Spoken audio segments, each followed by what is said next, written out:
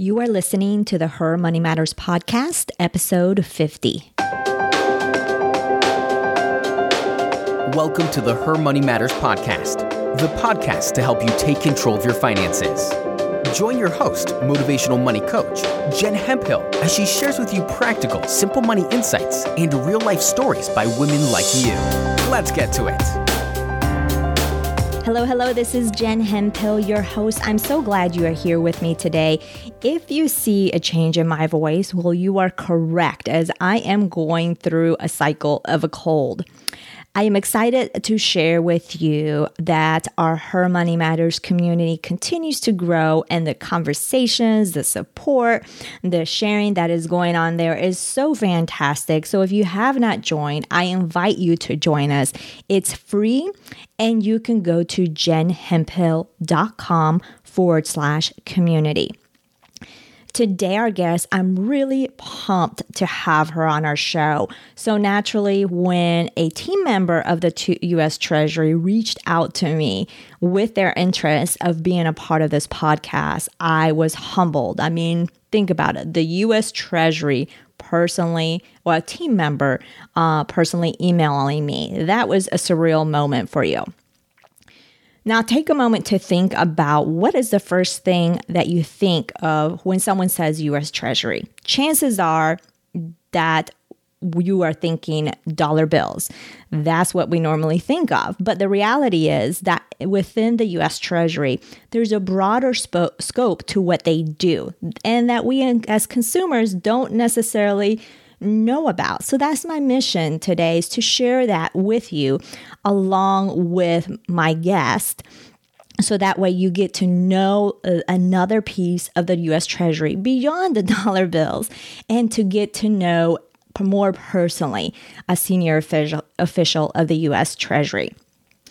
So let's talk about what you are going to learn in today's episode. You're going to learn her background and why her path took her all the way to serving as a senior official, and also the influence that her sons had over this. And the one characteristic your personal finance system should have. You're also going to learn about the number one reason behind the launching of the MyRA, what it is, and who it is for, and a behind-the-scenes insider as to what we can be looking out for from the U.S. Treasury next. So let me share with you a little bit about Miss Melissa Koide. Melissa Koide joined the U.S. Treasury Department to serve as the Deputy Assistant Secretary responsible for matters concerning consumer policy. Her office develops and coordinates the Treasury Department's legislative and regulatory policies as they relate to retail financial services offered by banks and non-bank financial services companies. In addition to leading the Treasury's consumer policy agenda, Ms. Koide leads the Treasury's efforts to examine emerging trends in financial services and growing use of technology and data in financial services. Ms. Koide supports the Secretary in his leadership of the Financial Literacy and Education Commission, and she is the executive director for the President's Advisory Council on Financial Capability for Young Americans. Most recently, Ms. Koide was a vice president of policy at the Center for Financial Services Innovation, where she established and led the organization's Washington, D.C. policy office. So I am excited to introduce Ms. Melissa Koide.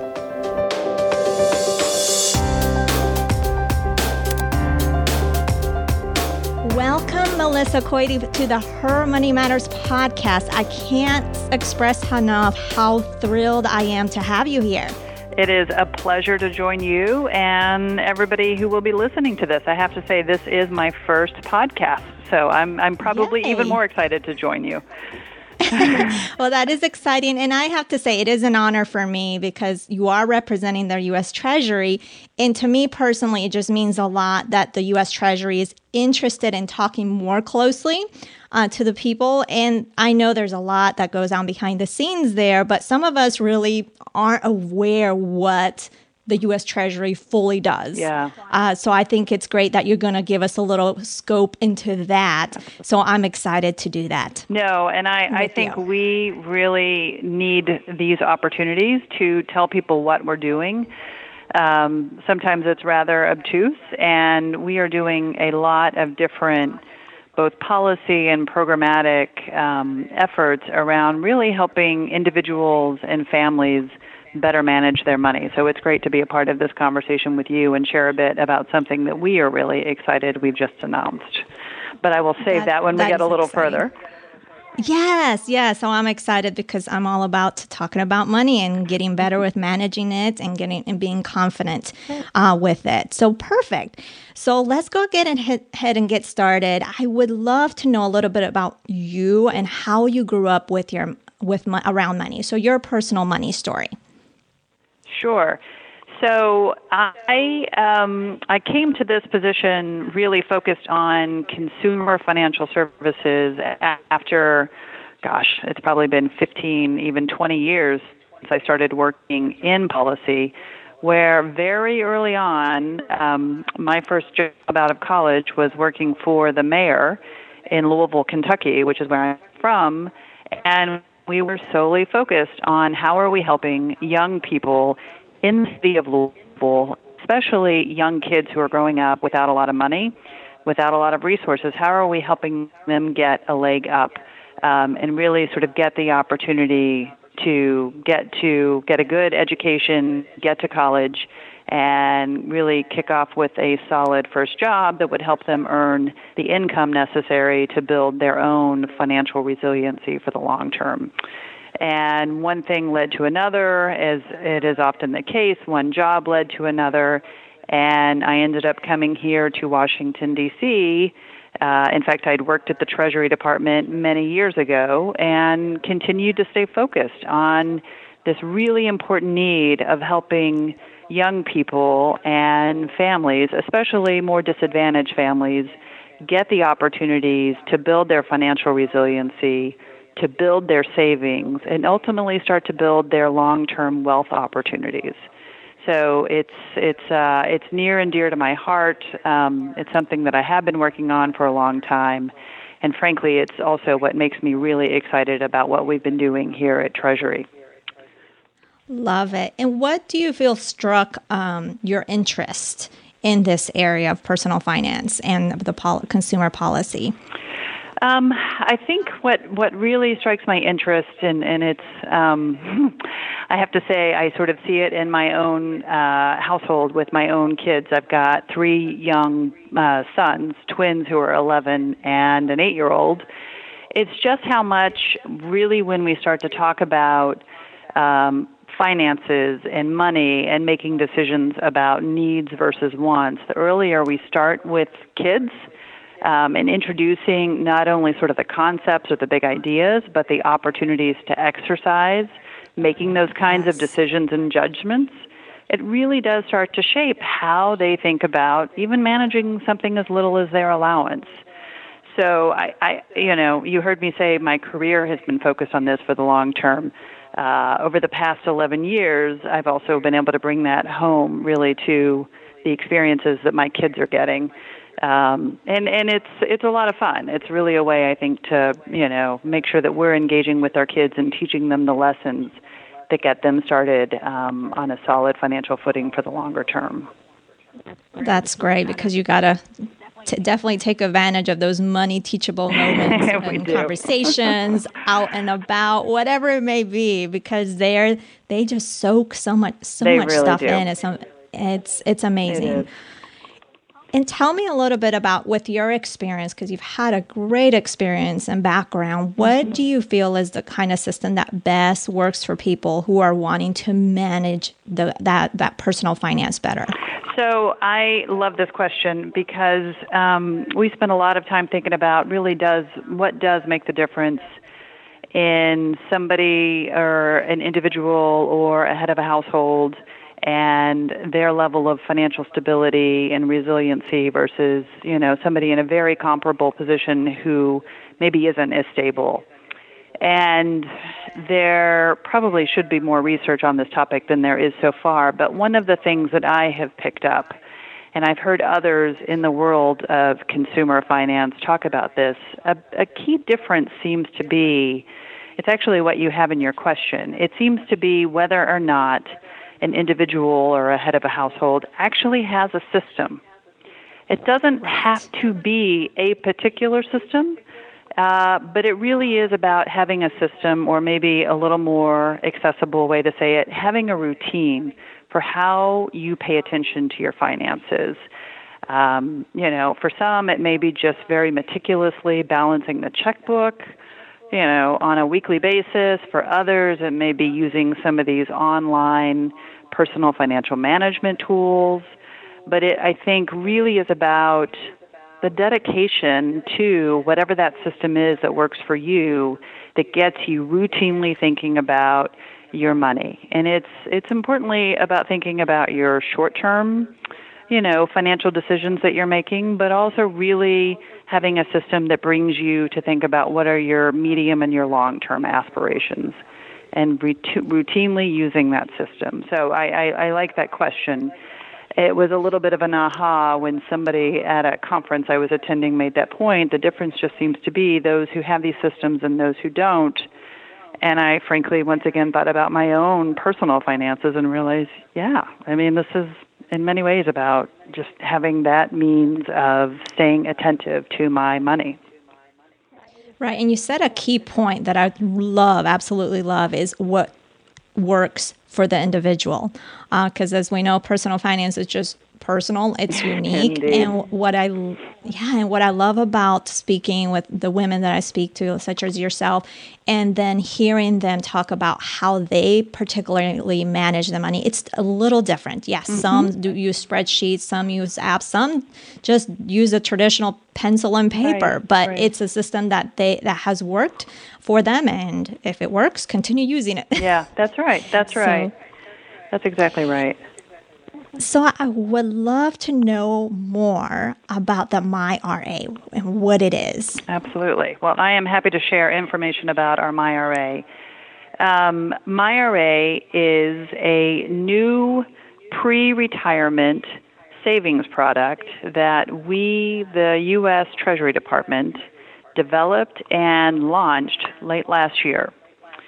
And the big punchline is after a number of years of research that Treasury was doing, really to understand what are the savings needs of Americans across this country, and I mean real research, going out, interviewing, collecting information, we realized that there are millions of Americans who want and would benefit from an accessible, simple, safe, and affordable starter retirement account that will help them get on the road to building their long-term financial resiliency.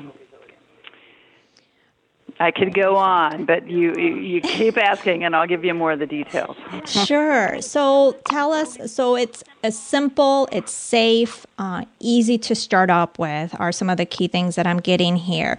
So who exactly who do you see this to be for? So very good question. This product is designed especially with the 40 million Americans who are working, who are earning income, or their households are earning income. And I know that's especially important for your audience. But they may not have access to a employer-sponsored retirement plan. So there are a lot of people in this country, and frankly, the numbers are growing, whereby people are working for one employer or multiple employers. They may be transitioning from one job to the next a lot more frequently than we saw, say, 50 years ago. And the ability to, and the obligation really to start to build retirement savings or just even money for the long term really is dependent on that individual making those choices and making those decisions and finding the products that enable them to do that. And so what we realized, we, the federal government, is that we could basically, using our own authorities, build a starter retirement plan or starter retirement account that people who otherwise don't have access to a retirement account can start to build some savings and build it up to a certain amount, to a certain threshold, and then they will have enough money that they can then, we hope without fees and other sort of additional expenses, be rolled over into the private sector, where those monies that they've been saving can continue to grow and really grow at a rate that enables them to be, sure-footed financially in their later years. Okay, so it's it's a place to start with, but not a permanent. Yes, and I think solution. that's really important. This is a product which, frankly, compared to savings rates in the market overall, the earnings on this are quite a bit higher. The past couple of years, it's been 2.5% to a little over 3% APY. So that's actually pretty notable compared to your traditional. Before we jump into today's content, keep your ears peeled for a unique reveal I'll be sharing midway through the show. It's something special just for you. Savings account rates, 1% or less.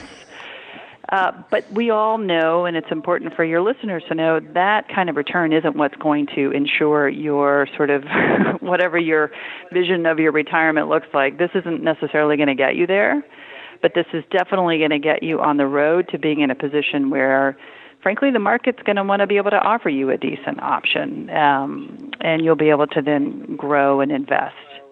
I think one of the important things to call out about the MyRA is we say that it's simple and it's safe. It's safe in that it is principal protected. So in this account, you're not going to be losing money. Your principal is protected.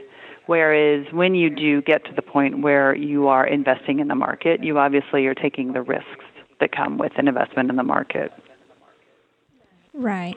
And there is a max that you can put in the MyRA, correct? You mean in total? In total, yes. Yeah. So our intention is that people will be able to contribute. The number that we have been working with is up to $15,000.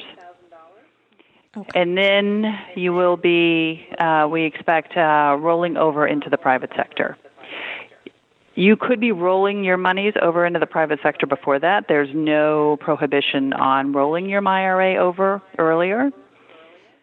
But what we're trying to do is really serve as that bridge, right, between the people who want to save but who don't feel like they have enough money to save, who may feel constrained, who may want something that's a little safer before they make a big move into an investment product, an IRA or something else, really to give them the ability to start to slowly build that savings. One of the other advantages of MyRA is there's no minimum contributions, and meaning you can put in as little as $5, a week or a month.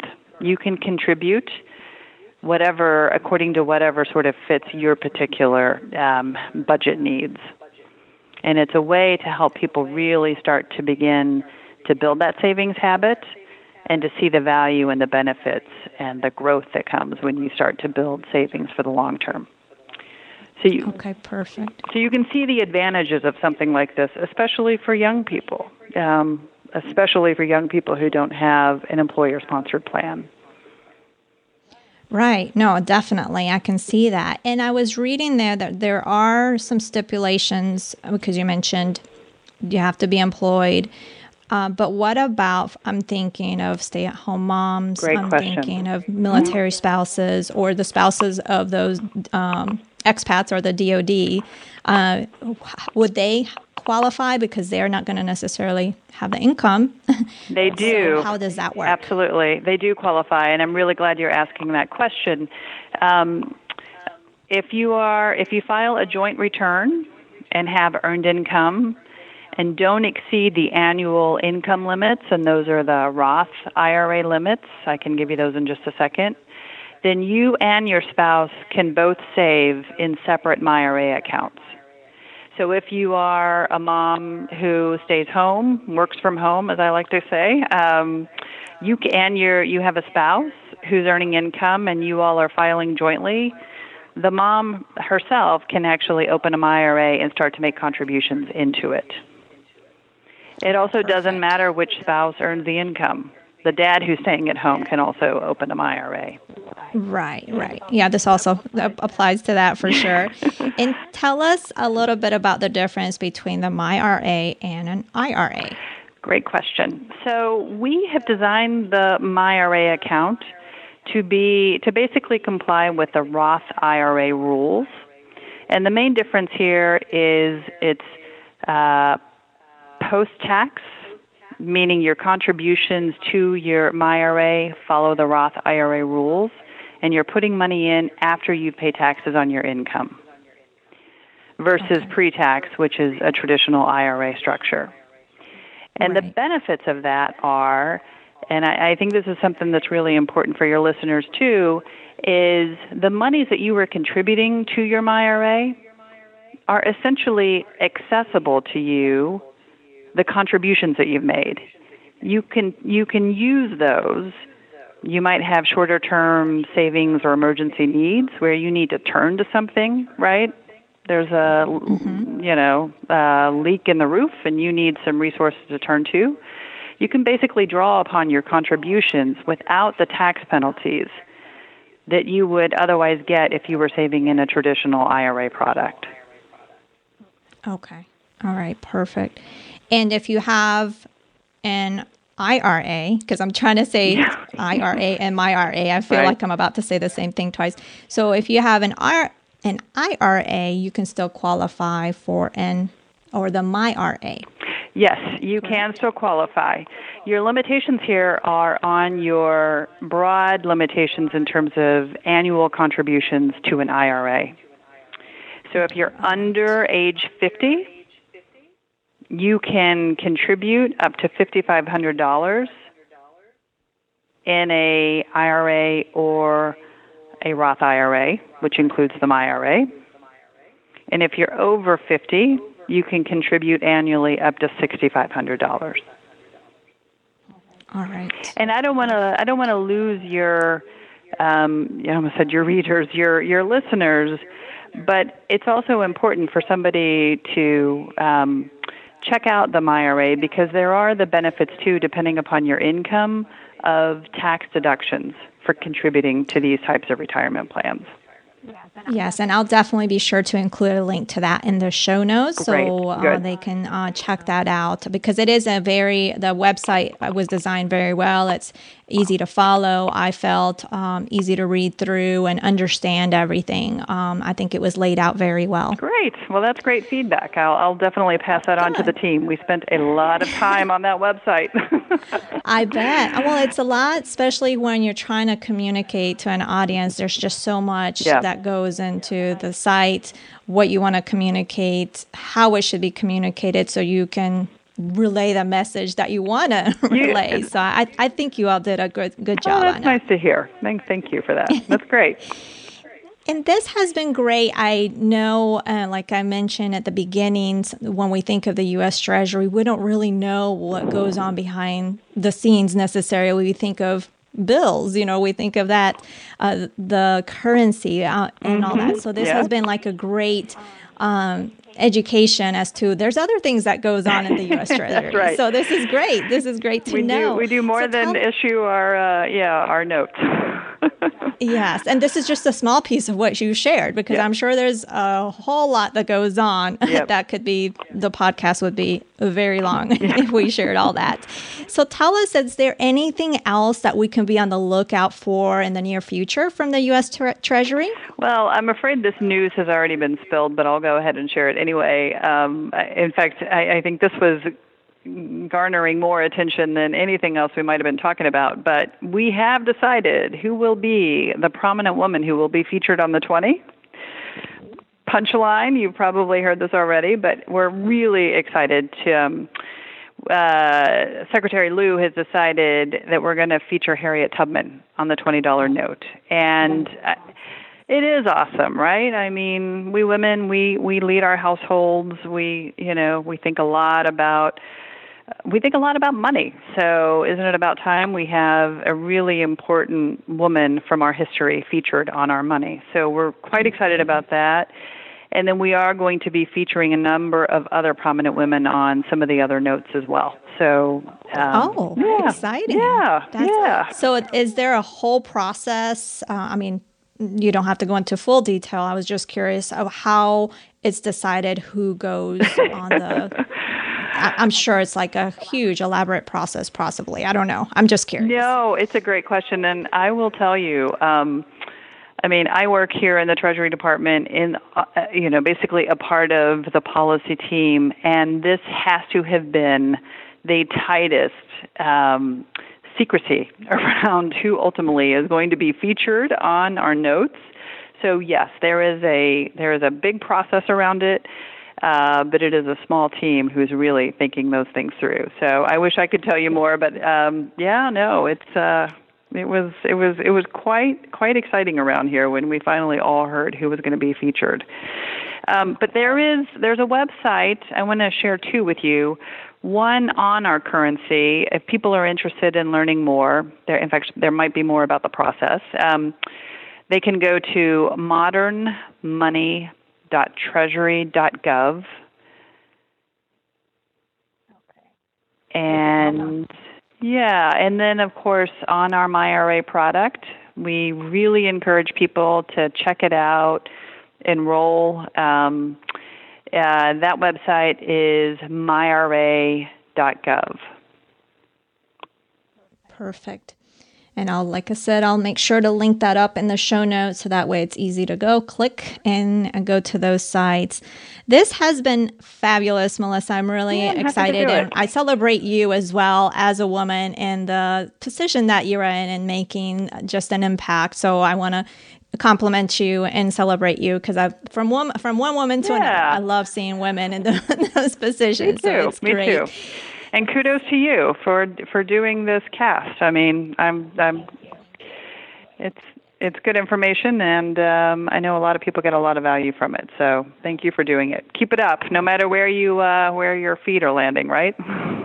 Right. That's why I do this. It's something I can take with me for sure. And be sure to open a MyRA. I know, right? And Melissa, as you know, this podcast is all about making money simple and taking control of it. So how would you finish this sentence? Her money matters because...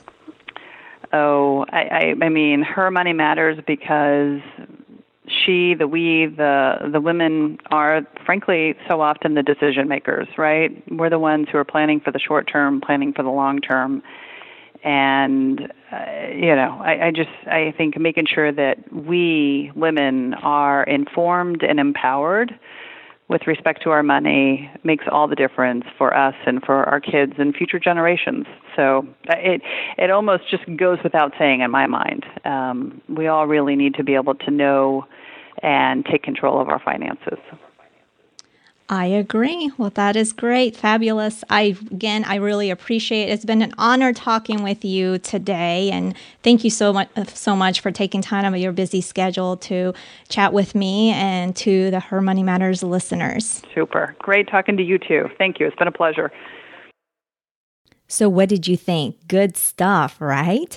If the MyRA, as you were listening to Miss Melissa Koide speak, if it struck a chord, meaning this is something that could be useful for you, maybe you haven't started saving for retirement, and this could be the tool for you, check it out. There will be a link for that in the show notes.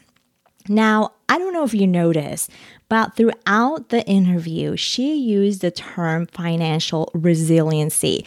So I want to talk about it in a little bit. But before we do that, I want to give a quick shout out to Miltonia. She is one of our listeners, and she's also a part of the Her Money Matters community over on Facebook. So I have to tell you, she has jumped in, supported members of our community, and she's really working hard on her own journey to paying off her debt. So Miltonia, thanks for being a part of the community. I want to remind you that you aren't alone. Keep doing what you need to do to keep yourself motivated and in action, and we are here for you. So let's talk about financial resilience. It is the ability to withstand events that impact one's income and or assets. These events can be unemployment, divorce, disability, health problems, and they all affect us differently, right? So I wanted to talk about it because, as we know, we're all handed different cards, and it is up to us not only how we play those cards, but how we react to those cards and how we take care of them too. In episode 44, there were 3 words that I said that really struck a chord with many of you. Then these 3 words were confidence, patience, flexibility. And if you think about it, this is a part of this financial resiliency. When life throws you a curveball, when something happens, you need confidence. You also need that patience to get through it. You need that flexibility to be able to do, maybe adapt, maybe change something in your life to get through those tough times, right? So you need those 3 things. This is what's going to get you through this moment, through these hard times, so you can get to your end goal. So you have to make sure you build and maintain your confidence, that you figure out, if you're not necessarily a patient person, that you have to do some soul searching and figure out how to build that patience. If you're not so flexible, you gotta, again, do some soul searching and learn how to become more flexible. And that will help you reach that end goal of your financial goals and get through those hard times and be what's called financial resilient, right? Next week, we will have another guest, a certified financial planner, and she will be sharing her thoughts on what a good retirement cushion looks like and so much more. So be sure to tune in for that one on next Thursday for episode 51. That is crazy to me. Episode 51. Wow. So that is a wrap for today. I want to thank Miss Melissa Koide for being on the show. I want to thank the U.S. Treasury team and the MyRA team as well, because it took a whole team to make this happen. So I really want to appreciate all of you for making this happen. And for Melissa, just for sharing all your knowledge and the valuable information. For the rest of you, make sure that you check out the show notes. That way you will be able to find out more about what the MyRA is. And there was another link she mentioned as well. So you can check that out at jenhemphill.com/50. So thanks again so much for joining me today, and I'll talk to you next Thursday.